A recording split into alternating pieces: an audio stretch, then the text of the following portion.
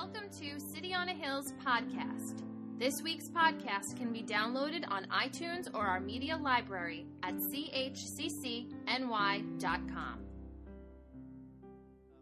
I got here about 9:30 with my wife, Melinda, who's back over here, and she won't wave. There she goes. She waved. Okay, good. Good.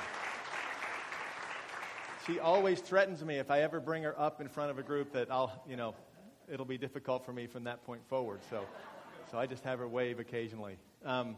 We got here about 9:30 because I wasn't sure how to get to the building. I didn't want to be late. And honestly, by 9:50, I felt so welcomed and so warm, and I felt such a presence of God's Spirit. You guys have something special going on here, and I can feel that. My wife and I have both, even in the last few minutes, said there's something special going on here. So thanks for the worship team, and thanks so much for the prayer team. Had a great prayer time this morning. And I'm excited to talk and share with you today. But James said, hey, come up and tell us about your experience in China, which I want to do, but I don't want to talk about myself. I want to talk about Jesus, because he's the one, that did it. So people ask my wife, and yes, I wasn't prepared to talk a lot about golf. If there's some golfers here, I played professional golf for 9 years. I had some wonderful experiences. Ultimately, as a professional, I played for 9 years in 23 different countries, and it was just amazing. I used to call myself the leading money spender on tour. I never made it successfully as a business, as a golfer, but as a single person traveling the world when I had recently committed my life to Christ. I'm 49 years old.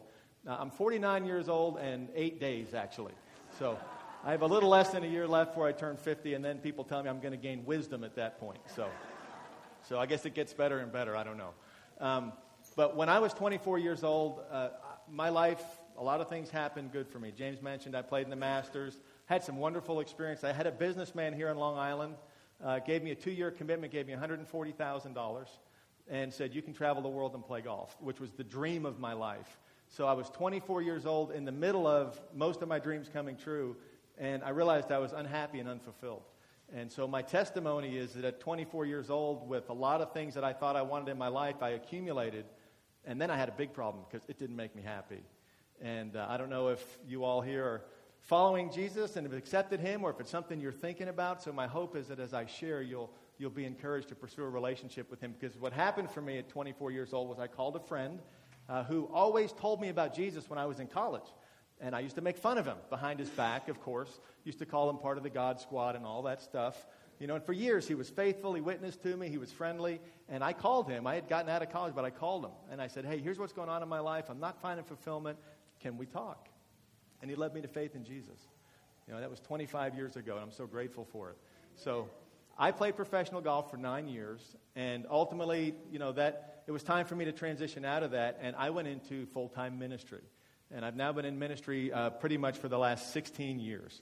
And what I'll share with you, a little bit of our story today, is that my wife and I and our 4 kids, you'll see some pictures of them in a minute. We have 4 kids. Right now, their ages 8, 9, and 11. Thank you.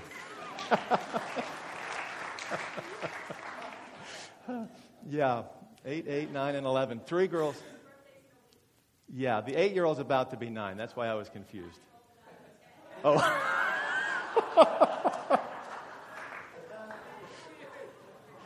If you do that again, I'm going to call you up here. So we had the most amazing adventure. We've just come back. We've been home for 5 months now, but we lived in China, in Beijing, China, for 4 years.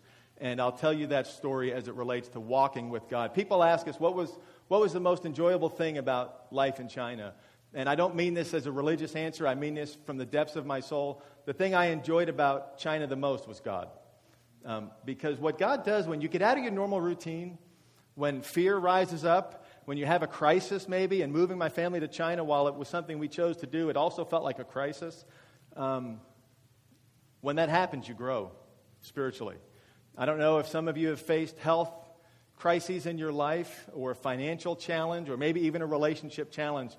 But, it's not that God might not be causing that to happen, but he allows his work to be done through us in the midst of challenge and struggle. So if you're facing a challenge or a struggle right now, recognize God grows us in those things. The book of James 1 says, count it pure joy when you fall into trials of various kinds. you know, and I don't see many people with that as a life verse, James, but they do. But it does. So the thing I enjoyed and we enjoyed the most about China was God. God showed up, and if I summarized it in one sentence, I would say, God blew us away with his faithfulness while we were in China. My faith grew dramatically, and I've been in ministry for 16 years. I'd been in ministry for 12 years the day we left, and I felt like my whole relationship with Jesus went to a new level. So here's what happened to us. We have 4 kids, and 2 of them we've adopted from China, absolutely precious little girls, and we've got a biological girl and a boy. And in 2007, we went to Beijing. We went to China. My wife and I were there for 2.5 weeks to adopt our 4th child, so our second little girl from China. And the way the adoption works is you go for 2.5 weeks. And we went to 3 different cities. We start in Beijing for 3 days. We move to a second city where we then get our little girl.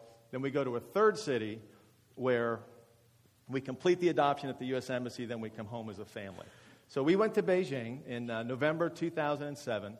And the first full day that we were there, we were staying at a home with some people. And God told us we were going to move to Beijing. And it was unbelievable because it was unmistakable. I felt it in my spirit. And I mentioned it to my wife. And without even really, she said, yeah, I think this is something God's saying. My mother-in-law was traveling with us as well for the adoption. We told her that first night. She went to bed, woke up the next morning, came down for breakfast and said, yeah, God told me you're supposed to go to China. And I don't know how you hear from God. God speaks in all different ways. He speaks out of his word clearly, and everything's got to line up with that. But I had a crisis on my hands right away because our life was good in Florida. I was really enjoying it. I played golf all the time and, all that kind of stuff. And but we felt like this thing was stirring. So what I did, and what I'll do through my talk, my few minutes here, is I'll reference the life of Abraham a few times. Because what I did in 2007 is I went to the life of Abraham and I started reading. Because Abraham was a man who was just living his life, and God came to him and said, I want you to move from where you're comfortable, from where you live, to a whole different place and start a relationship with me in a brand new way. And I just related to Abraham because I felt so much fear in the midst of it. But here's what happened. We prayed, and we traveled after 3 days from Beijing to our second city. We had been in the second city. I spent 45 minutes to an hour a day walking this city called Nanchang. It'd kind of be like where Atlanta, Georgia is in the U.S. map. I fasted for a couple of days, and I say that just to say we're taking this really serious, right? So we had been praying for about 9 or 10 days, and it's the night before we're going to go to our third city. And my wife says to me in bed, it's like 9:30 at night, she said, hey, we've been praying for over a week. What are we going to do? Do you think God's saying go to China? And I said, I don't know for sure what he's saying, but here's what I can tell you. There's no way that I'm going to move our family to Beijing unless I see a giant blinking neon sign, right, telling us what to do, right? Because this is like, just meaning this has got to be perfectly clear, right? So with that, we fall asleep. Next day, the whole day's travel, taxi, airplane, airport, taxi, check into the hotel about 9 at night, go up to the 7th floor, and we're checking into the room. And I always like to kind of look out the window and get the lay of the land. So my wife's working with the baby and getting stuff put away. And I walk over to the curtains, and I open the curtain, and it's a completely flat landscape. And it looks out over a river, and the only thing in my view is a 30-story office building. So picture a rectangle, 30 stories high, and at night it becomes a giant blinking neon sign. And I'm completely serious about this, like purple, yellow, green, orange, and it's advertising the Olympics. So this is November 2007. The Olympics are in Beijing 2008, and this giant blinking neon sign, 30 stories high, is saying, Beijing 2008, Beijing 2008, Beijing 2008, So I open the curtain, right, and I look at it, and I see that, and I went, and I just shut the curtain again. I was like, and I didn't show my wife for 3 days. I didn't even tell her about it, right? So she's like, come on, what are we going to do? What are we going to do? So finally, 3 days later, I opened the curtain. I was like, what do you think? And by the way, James, I'm not endorsing billboard theology, so please don't leave saying Ralph said look for billboards for messages from God, But this was a part of our story, the personal way that God led us. And I could tell you the other 6 or 7 really clear ways that God spoke to us, but primarily out of his word and deep in his spirit. In our spirit, he said, trust me and go to China, right? So we had a lot of other confirmations. So July 2008, I went to China by myself for 2 weeks to scout it out. And I had a friend there that was teaching golf, and he said, hey, come join me, teach golf with me, because that's been a part of my life, so I could maybe make an income that way. I was there for 2 weeks. I looked at houses. I taught with him for 2 weeks. Everything looked good. And I came home, and I said, we're not going to do it. I'm too scared. I don't know if you've ever been scared by something, but a lot of times if God's calling you to something, you will feel uncomfortable. You will feel nervous. And I felt nervous, and I felt scared. And at that time, our children were 3, 4, 5, and 7. Is that right? Okay.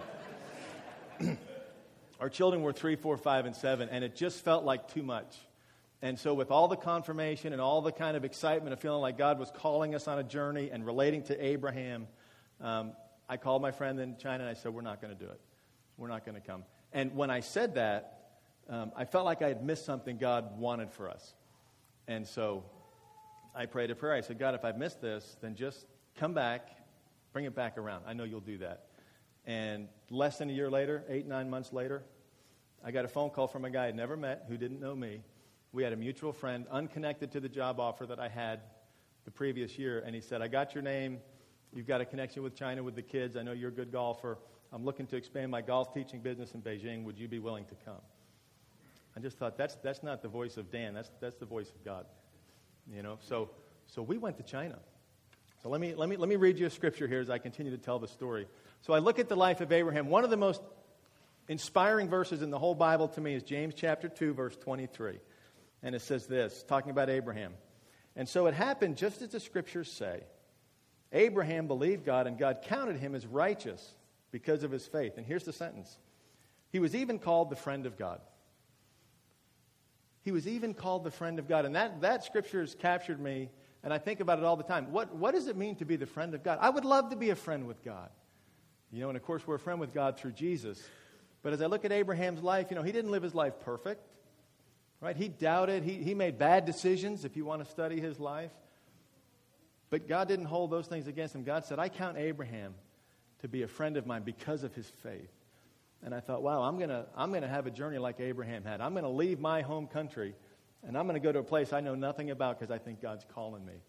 And I'm so glad that we did because God was so faithful. So we moved to China. We left 3 good jobs. My wife had a good job. I had a full-time job at a church and a part-time job teaching at a school that I really enjoyed. We had a great foundation of friends and family. My wife's family's in Orlando. We're very close to them. And we packed it all up in 28 suitcases and boxes on the plane, 24 more boxes on a ship, you know, the slow boat to China, literally. And the 6 of us got on an airplane on March 1st, 2010, and we flew to China. And we flew to Beijing. And Beijing is a city of 30 million people. Officially 20 million, unofficial 30 million people. And we knew 3 of them. And we had no big guarantees that this was going to go okay. But we just decided God's trustworthy. And we're going to go. So we land. 2 vans pick us up with a bunch of Chinese people we'd never met. And they didn't speak English. And we found them through signs and some other people. And we drove to the house that we'd never seen, that we had rented. We saw some pictures on the internet. And Beijing's pollution is very bad. I don't know how in touch you are with that. But it was a particularly bad day of pollution. It was about 4:30 in the afternoon. It was very, very gray and depressing. We drove this main road that we take. It's kind of like Route 112 here, only on steroids. Like really, really bad traffic and worst traffic I'd ever seen. And it was the winter time. It was actually, it was March. And what happens in China is the government controls when you can and can't have heat into your home. And they had just turned the heat off a week before we got there. So none of the homes had heat. And then a cold front hit and snow came. And so for the first month that we were in our home, we walked around in full jackets with gloves and ski caps on, with shoes, and we slept, all of us, under 3 blankets with the coat and the hat on. No kidding. No kidding. Am I right?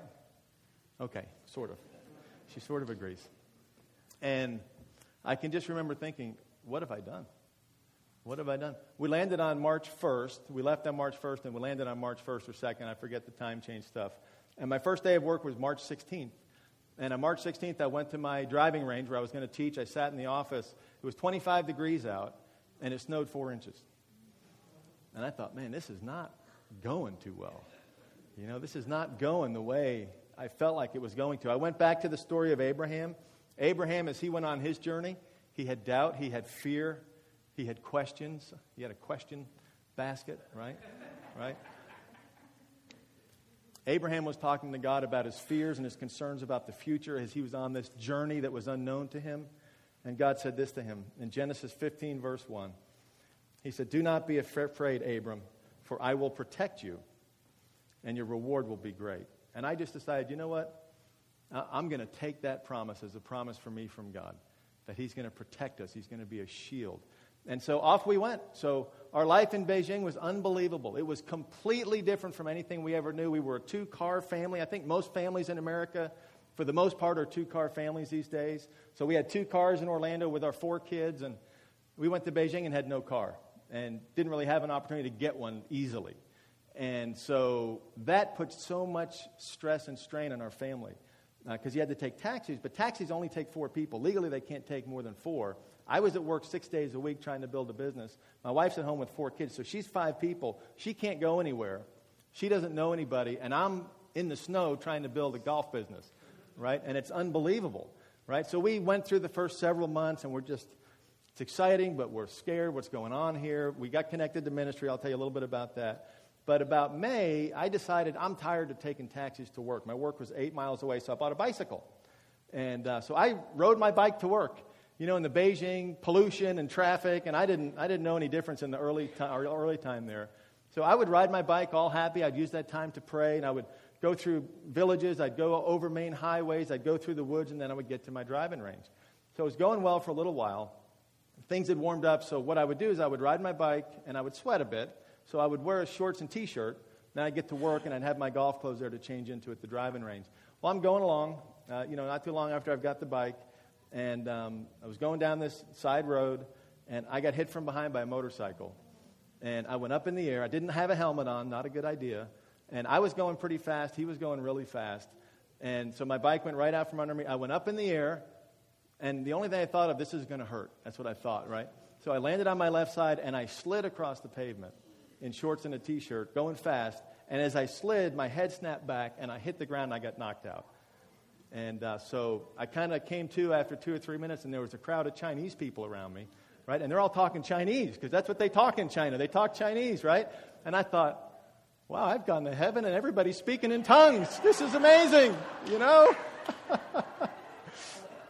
So they were very nice, and they're trying to help me, and my bike was all mangled. And, 2 or 3 minutes into kind of coming to, I kind of thought, boy, this hurts a little bit. It was this side. And I was like, oh, this hurts a little bit, And I pulled my shirt up, and I said that, I was like, is there anything there? And they all went, because I just got scraped. So no, nothing broken. But I got injured pretty badly. But I was trying to build a business, and I had 11 lessons waiting for me at the driving range that I needed to give. So I walked my broken bike the last mile to the driving range because I didn't want to give up my day of work and building clients and all that stuff. And so I got to the range. I thought I cleaned myself up. I put on my golf pants and my shirt. I had these khaki kind of lightweight pants on. And so I'm teaching my lesson, and I have an interpreter who I do the lessons through because I say it in English, he says it in Chinese. And about 10 minutes into the lesson, I look over, my interpreter's like this. And he's just looking at me, and I was like, and I looked down, and my leg had continued to bleed, and my hip and my back, and the blood had soaked down into my pants, and it soaked through, and it wasn't a good day, right? And I just thought, man, I went home, and it wasn't that night, but it was at some point a few nights later, and I just had this clarity, and I just said, wait a minute. Wait a minute. I felt like God called me to China, and I trusted him. And we went, and nothing seems like it's going well. And I was confused, I was upset by that, and I talked to God about that. And I don't know what you're going through right now, but you might be in the middle of something, or you might have already come through something that's made you stronger. I don't know. But again, God works through the trials and the challenges of life to grow us. And as we walk through that difficult season, and I had another 6-month stretch later on in China that was very difficult. But I can look back to those 2 times and go, boy, I grew so much. God's so faithful. So I'm in this really trauma of what's going on here. What have I done to my family My wife's homeschooling our kids, which we believe in homeschooling, but it was challenging and the whole bit. So I went back to Abraham's story again because he's my guy, right? I've been studying Abraham for about 10 years. So this is amazing. Look at what happens in Abraham's story. Abraham does what I did, or I did what he did, I guess, since he did it first, right? He goes where God calls him to. And look what happens in Genesis chapter 12, verse 10. Abraham had gone to where God called him, and it says this: at that time, a severe famine struck the land of Canaan. Wow. He showed up right where God called him, and it was in the middle of a famine, right? And then not too much time elapses in Genesis 14:1, and in the same place it says this: about this time, war broke out in the region. I think Abraham was sitting up one night going, wait a minute. I was following God. What happened here, right? Poor Abraham had famine and war. I just had a couple of bumps and bruises and, had to learn how to eat with chopsticks. That wasn't so hard, Following God is a great adventure. And it's something that I learned in China is that God will allow the hard seasons in our life to draw us closer to Him. I'm not afraid of hard seasons. I don't want to go through them. But I've grown to the point where I know it draws me closer to Him. And I know He's faithful, right? And so kind of share that just to start off. But we did have some fun things. And by the end of our time, we were thriving in so many ways. But one of the really, really neat things for us was we did eventually get a car, which is a whole other God story I won't tell you. But we learned how to get outside of Beijing, these 30 million people. And once you get outside of Beijing, it's mountains and it's lakes and it's absolutely beautiful. And there's also this wall they have in China, right? And we found this retreat for our family that we went to often, about 2 hours north of Beijing, where we would hike on the Great Wall as a family. We would take a walk about an hour and a half uphill, up the mountain to the wall. Then we would walk and hike on the wall. I'll show you a few pictures, and there'll be a point to all this. But I'm going to push this thing. I don't know if this is going to work or not. Oops. Don't be afraid, Abram. I'll protect you. At that time of severe famine, about that time. There we go. There's the Great Wall of China, right? So, beautiful place, amazing. And so, we found this retreat outside of Beijing for our family. And it renewed us and it refreshed us. And this is what we would do. This is my wife and our 4 kids, whatever ages they are there. And this is a little village 2 hours outside of Beijing, north of Beijing, where we would launch from. And we would hike through the woods. And this is my daughter Amanda, whose birthday's coming up.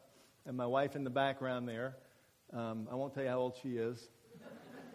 I'm smarter than that. But we would climb up right through all that stuff. And we would climb the Great Wall of China. Like, this is the unrepaired part of the wall. Like, they've never repaired this. This is hundreds and hundreds of years old. So if you look real close, I'm going to try this laser because it's really cool. Here's my oldest daughter at the top of this part of the wall. My 2 other daughters. And then down in the bush right here, if you can, I don't know if you see my son, but there's his head right there. And it actually looks a little dangerous, doesn't it? I don't know where the parents were in that picture.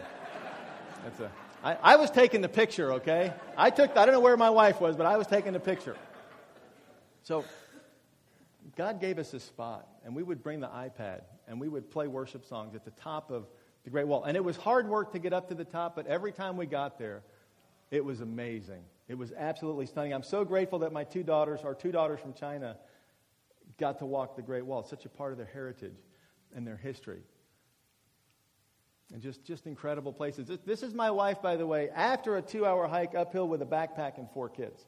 So, not bad at all, right? And then, there's me there all proud of myself because I made it. The thing and the reason I show you the Great Wall is that the Great Wall of China is absolutely spectacular. Has anybody been there? Some of you sometimes. Okay, good. You've seen it. You don't disagree with me, right? It's a spectacular accomplishment, feat. The views are amazing, absolutely stunning and beautiful. And so the first time that we were bringing our kids there, I had been to it before them.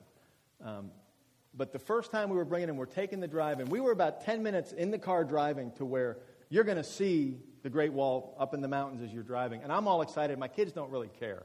They're fighting over iPads and all that kind of stuff. So I did what my dad always did when we were traveling somewhere. My dad would always be like, with my sister and I, hey, whoever sees, whatever it might be, whoever sees the bridge first, I'll give you $2. That was my dad's, and then we'd be looking for the bridge. So I said to my kids, whoever sees the Great Wall first gets 5 RMB. RMB is Chinese currency. It's about 75 cents, so I wasn't too worried about it. So, yeah. So, of course, as soon as I say that, what does my son say? My son says, I see it, Dad. There's no way you can see it yet. And I know that. We're 10 minutes away, right? I can see it, Dad. I'm like, no, I've got to verify it for you to get the money. He's like, it went behind that house, but I saw it over there, So we're driving 2 or 3 more minutes. And then my youngest daughter, who's 8 now, she was 6 at the time, and she got so excited. And she couldn't even form words. Noise just started coming out of her mouth. And then she said, Dad, I can see it. I can see the Great Wall of China. Let me show you a picture of her on what she thought was the Great Wall of China.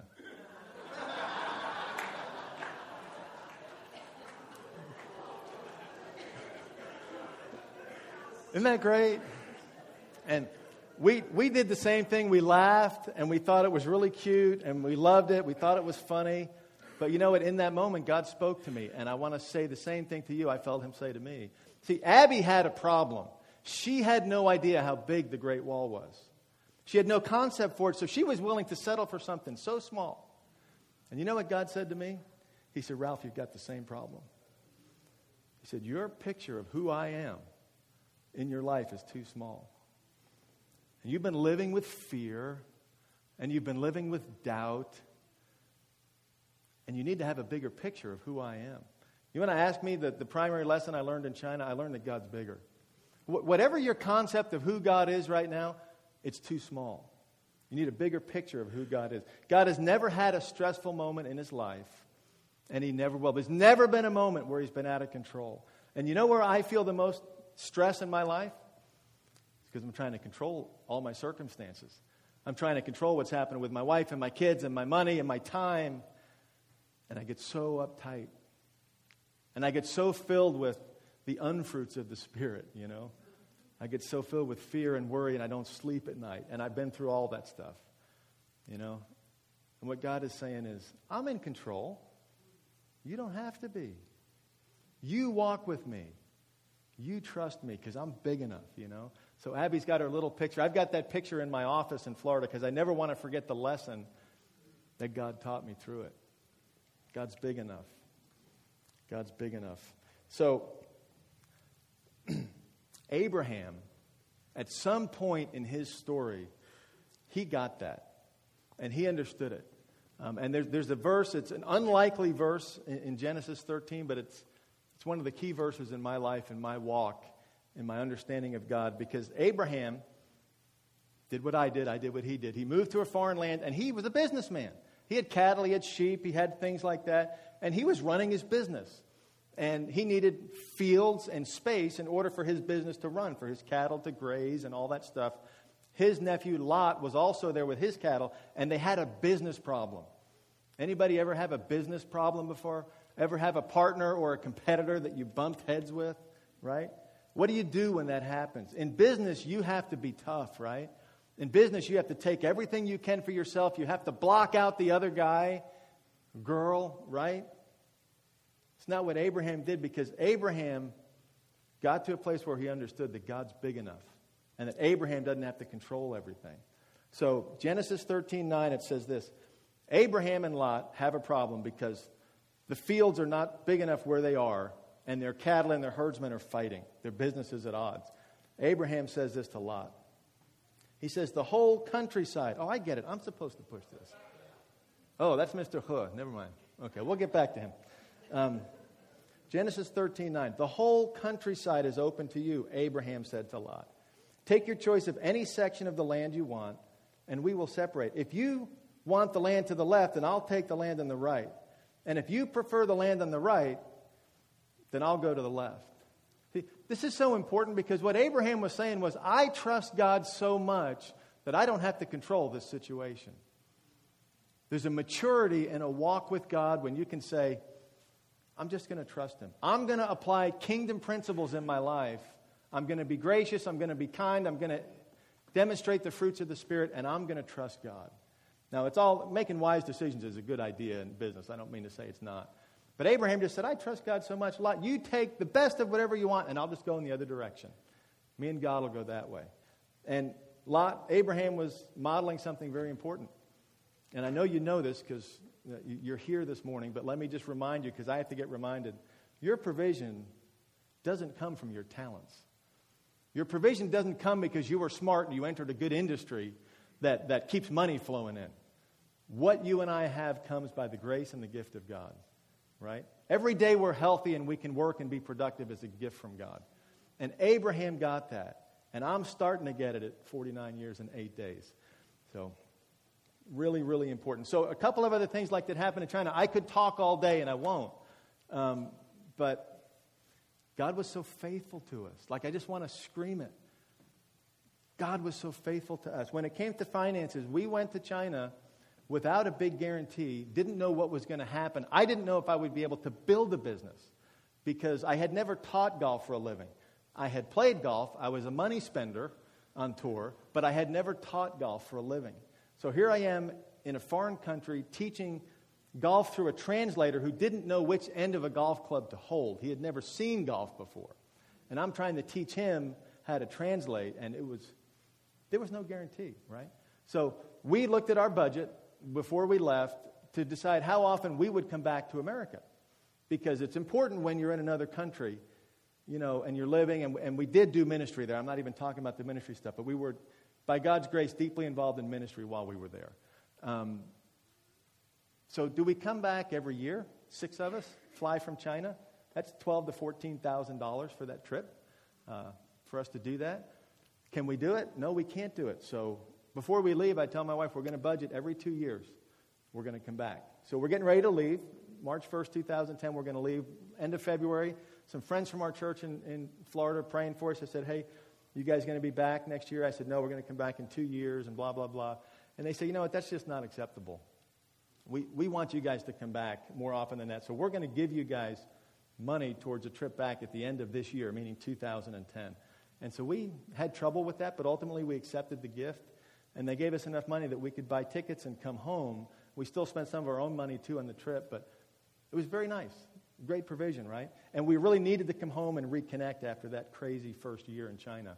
So we go back. Now it's 2011, and we're into the end of the summer, into the beginning of fall. And I'm praying about, and I'm looking at our finances, and I'm thinking, we really can't come back in the winter of 2011. It's like, it's so expensive, and the money was kind of sitting there, but not really. It's like, we empty all of our accounts if we do this, you know. I'm thinking, I know my family needs to get back, and we need to reconnect. And so I was praying 2-3 weeks about it. You know, God, do we pull the trigger? Do we buy these tickets? Do we just stay the winter in China? And I got a text message from a friend who went to our church in Beijing. He and his wife and their kids lived in Beijing, lived in our neighborhood, and then they had moved to Taiwan, like in July of 2011. But they had marriage trouble, and they had called my wife and I earlier that year, and they said, would you guys talk with us? So we did. We met with them a few times. I think we were helpful to them a bit, and then they left. That was it. It was great. Glad we were able to help them a bit. So several months after they leave, we're into October 2011, I get an email from this guy. And they're in Taiwan, and the email says, hey, send me your bank account information. I'm like, people tell us not to do this kind of thing, you know? We're not supposed to do this, right? And he's like, no, it's really me, and, you know, we want to send you guys a gift. You know, we appreciate your help. We want to send you a gift. I was like, oh, absolutely. No, there was no thought of it. We were like, no, we're so glad we helped you, but no, you don't have to give us anything. Thanks, though. He's like, no, really, I just got a big bonus with my job, and we want to send you guys a gift. Sent him my bank account number, right? And I'm watching my account every day because he didn't say what he's sending, right? So this guy that I didn't know that well, my wife knew his wife much better. We had met maybe 3 times together, and he sends a wire for 40,000 RMB. And 40,000 RMB is over 6,000 US dollars. And I'm right in the middle of praying about, God, do we have the money to go home? What do we do? And God just drops this in our lap. And God touches this guy's heart, who doesn't even know we're struggling about whether or not to spend money to go home. And the money comes in, and we buy the tickets, and we came home, and it was very refreshing. Because God is faithful. right? And I know if you had the microphone, so many of you, hopefully all of you, could walk up and go, here's a time God's been faithful in my life. You know what I'm guilty of? I forget all the times God's faithful. So thank you for bringing me here so I can share some of it and remember it myself. But it wasn't just financial. You know, we go to China, and socially we know 3 people. We showed up, and 2 of them were in the middle of a divorce, which we didn't know about, and they split. So then we knew one guy. And, of course, we built new relationships. But by the time we left China, we were so fulfilled in the ministry we were a part of, in the life that we were living, in the friends that we had, that we hated to leave. And God did that for us. He connected us with people who are lifelong friends. My kids, socially, I would come home from work, and I've got the 4 kids. There'd be 9 kids in the house, and the first 5 kids I'd see wouldn't even be my kids in my house, right? And none of them spoke English. Like, really, like I'd walk in, I'd be like, hey, how are you? And they'd be like, oh, Ting Budang, I don't understand. You know, they didn't even speak English. I'd be like, Melinda, who's this one? You know, and she'd be like, oh, that's Billy from over there. And I was like, do we have to feed him? You know, when does he go home? And my kids had the greatest experience in China. They have friends from over 25 countries, you know. I spent a year and a half studying the language. I got to know it a little bit and had fun interacting with people. God was so faithful. But my wife, she should come up here. She won't. It's not the time for it. But she'd have her back because she left her twin sister, who they're this close together. We live 4 miles from them. She left her mom and dad. They're a very close family. We left the church that my wife's been at since 1986 and intricately involved in. And 86 to 2010, that's her home church. And we left all of that. I pulled her away from all that to go to Beijing, where I was working 6 days a week. She was at home homeschooling kids in diapers in a foreign country. Unbelievable. And what God did in my wife and through my wife in China was unimaginable to me in the first few months we were there, because she was so plugged in and her life was so vibrant, and she was being used by God and loving other people to such a degree that when I told her it was time to come back home, she cried. We called her family when it was time to come home, and she couldn't get on the phone because she couldn't stop crying because she didn't want to leave, even though, of course, she's happy to be home. God did that for us. God's amazing. Amazing. So, Scriptures. I love God's Word. God's Word speaks to me. It encourages me.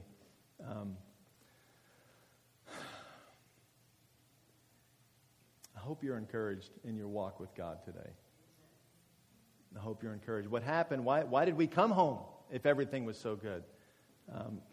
I worked for a Chinese company, and they sold golf equipment all across China. What I did as a golf instructor for them was a very small part of their business. Our teaching was going fine, but my company was going under.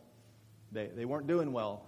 And September 2013, I find out that they're selling our driving range, and my job is ending the end of October 2013. I'm like, wow, that's a little shocking, right? So then it got extended to November 30th, was going to be the last day that I was going to be teaching there. So I had students that were taking me to other driving ranges. I was trying to meet with general managers and driving range managers to try to find another place to teach and do this teaching business. And so I had done 5 or 6 of those through October 2013, early November, and nothing was lining up. But I wasn't stressed out because I had confidence God was doing something, because my faith has grown. I didn't panic. I panicked at other seasons of my walk with God, but I didn't panic. And so November 30th is going to be my last day. And we're in early November, maybe second week in November. And I got an email from my church in Orlando that I'd been at since 1990 as a member and then on staff a bit. And there's been some turnover at my church. The lead pastor's gone, and other pastors that I didn't really know. But this guy I didn't really know sent me an email and said, hey, Ralph, can we get on the phone? Like, I have no idea why he's contacted me. Absolutely none. I said, of course. So we set up a phone call. He said, listen, our lead pastor at our central campus, there's multiple campuses of the church. He said he's leaving, and he's going to go to Wisconsin, where he's from, and he's going to do a church thing there.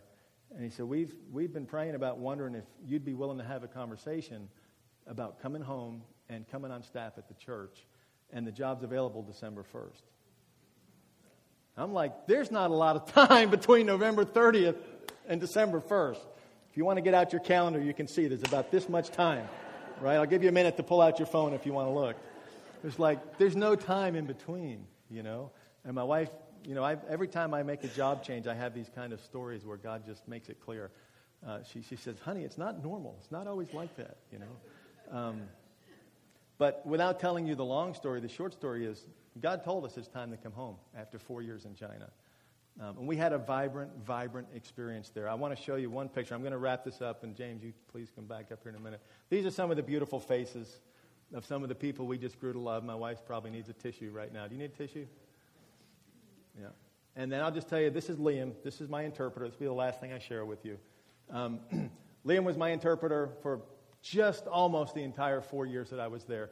Liam lives an hour and a half travel time outside of Beijing in a farming village with 500 families. All they've ever done generation after generation is farming. He didn't have a formal education, but he taught himself English to try to give himself a better life. Drove into Beijing, came to our driving range, said, I can interpret for you. And he didn't speak very good English, but he did speak enough English where we could communicate. And he knew nothing about golf. And the last week I was there, he and I went golfing together, and he shot about 1.5 million. And he loved every swing, every miss, every lake. He loved it all. But Liam's a believer in Jesus. Liam's a Christian. As a part of our relationship, we got to mentor each other. And truly, he taught me and I taught him. I would go to work, and pretty much every day, not every day, but pretty much every day, I'd walk into the office. He was always the first one there. Hour and a half travel time, diligent, hardworking, trusting in God.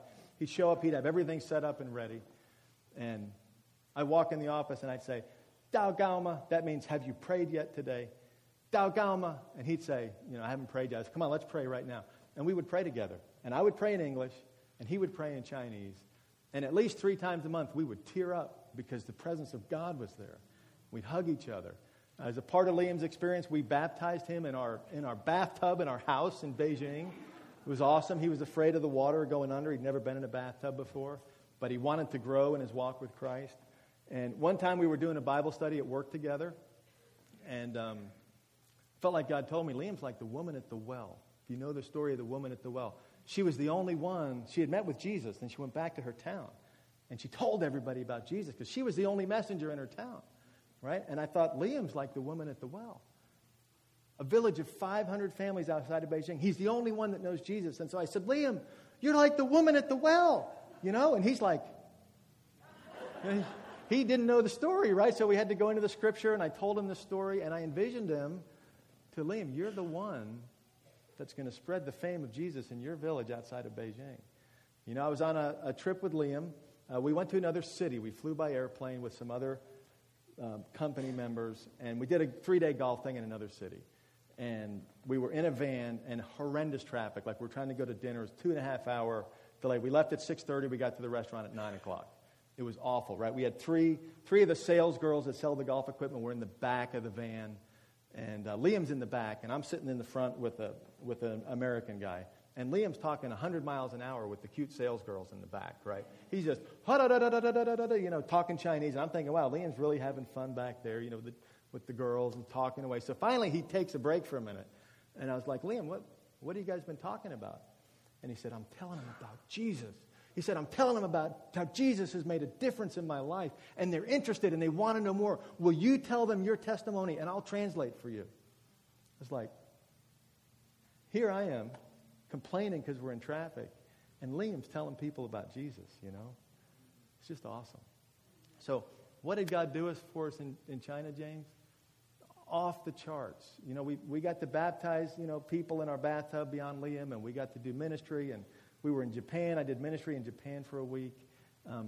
But all of it added up to, I got closer to God. Because though fearful and doubtful, I stepped out in faith. So I see this property here. I was at your church 8 years ago. You didn't have this property. You had another one. And you guys stepped out in faith. And God honors that. So thank you for letting me share. I appreciate it. Thank you. Thank you. As you just alluded to, this property was given to us for $1. I love it. I love it. From some dear friends. I just wanted to, if you could maybe tell the congregation, what is it like for a missionary in China in terms of the government and control and things of that nature? I'm sure some people are probably wondering, what is it like and how, giving us your testimony, what is it like in general? James, you got to put your questions in this thing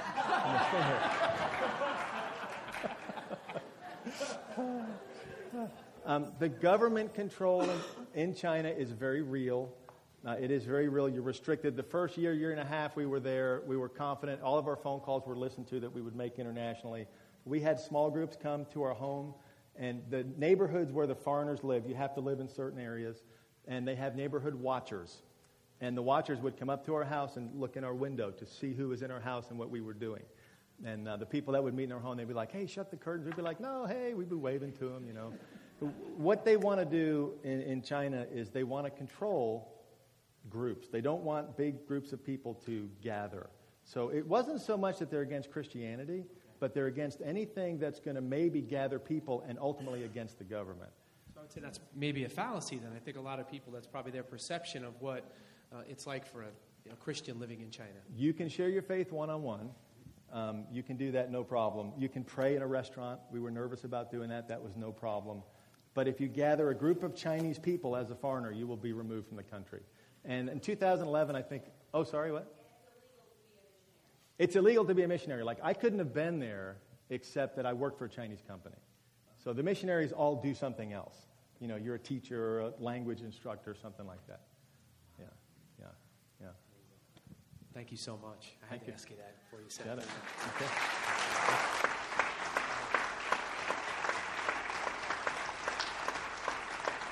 Now, there is this podcast. I hope you tell other people to listen to this. I mean, a lot of people aren't here today. Tell people to listen to this message. This was one of my favorite. Ralph, I could have listened to you for another few hours, listening to your stories. Paul, Philippians, wonderful, but really to listen to you this morning, I think were you really blessed immensely? So, thank you so much for coming out here. And really, I mean, we talk about it all the time. Just you're talking, how big is your view of God? For you, with your experiences, what that has done for the faith of everybody in here, it's just a different kind of story. You know, and I can get up here and Pastor Linda or Pastor Joe, Pastor Tom, and it was different. You got a treat today. I did. Can you see why we brought him in this place? And you're a real normal Christian. You're a normal Christian. Even the way he's kidding around and joking, that's the way Pastor Tom is, and Pastor Linda and Joe and myself. That's how we are as preachers here. We're real. Like, this is the way it is. And I just loved your testimony and the stories that you shared with us today. And you're not super spiritual, and you're living the normal Christian life. And I thank you for that, brother. I want to close with the table. The music team's going to play a song. And Ralph, if I could ask you, would it be all right maybe if you stayed after just for a few minutes? If anybody, you need prayer or you just want to talk to him, you have a couple of questions, I'm sure you do, he'll be here for that. Don't let this time go by. This is a special kind of moment where you have somebody in this house, and I really felt the Spirit of God moving just as he was speaking and building that faith for us. As we come to the table this morning, I'm just taking the theme of his message, that underlying theme, that strand that ran through everything. What is your view of God? Are things too big in terms of your finances? Your finances look bleak. How about your job, work? Are there kids' issues at home? Your marriage? You just heard a wonderful testimony time and time again from opening up blinds in a hotel room and God giving him that visible sign. And God speaks in a myriad of ways. And yes, he speaks first and foremost, as Ralph said, through his word. He speaks through other believers. He speaks through situations and circumstances, and many times circumstances that we don't really like and we're not comfortable in. But as you come to this table, whatever you are going through right now, know that the work on Calvary is finished, and he is here. He overcame. Whatever your problem is, you are seated with God in heavenly places. You are at 30,000 feet. Think of being in a plane at 30,000 feet, and God is looking to you in that plane and saying, look down at your problems. Look how small and minuscule they are. You may think they're big, but they're not. Ushers, would you please come forward?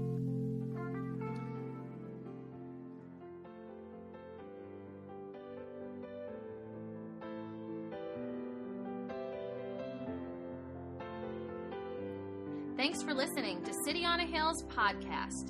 For more resources, visit us at chccny.com.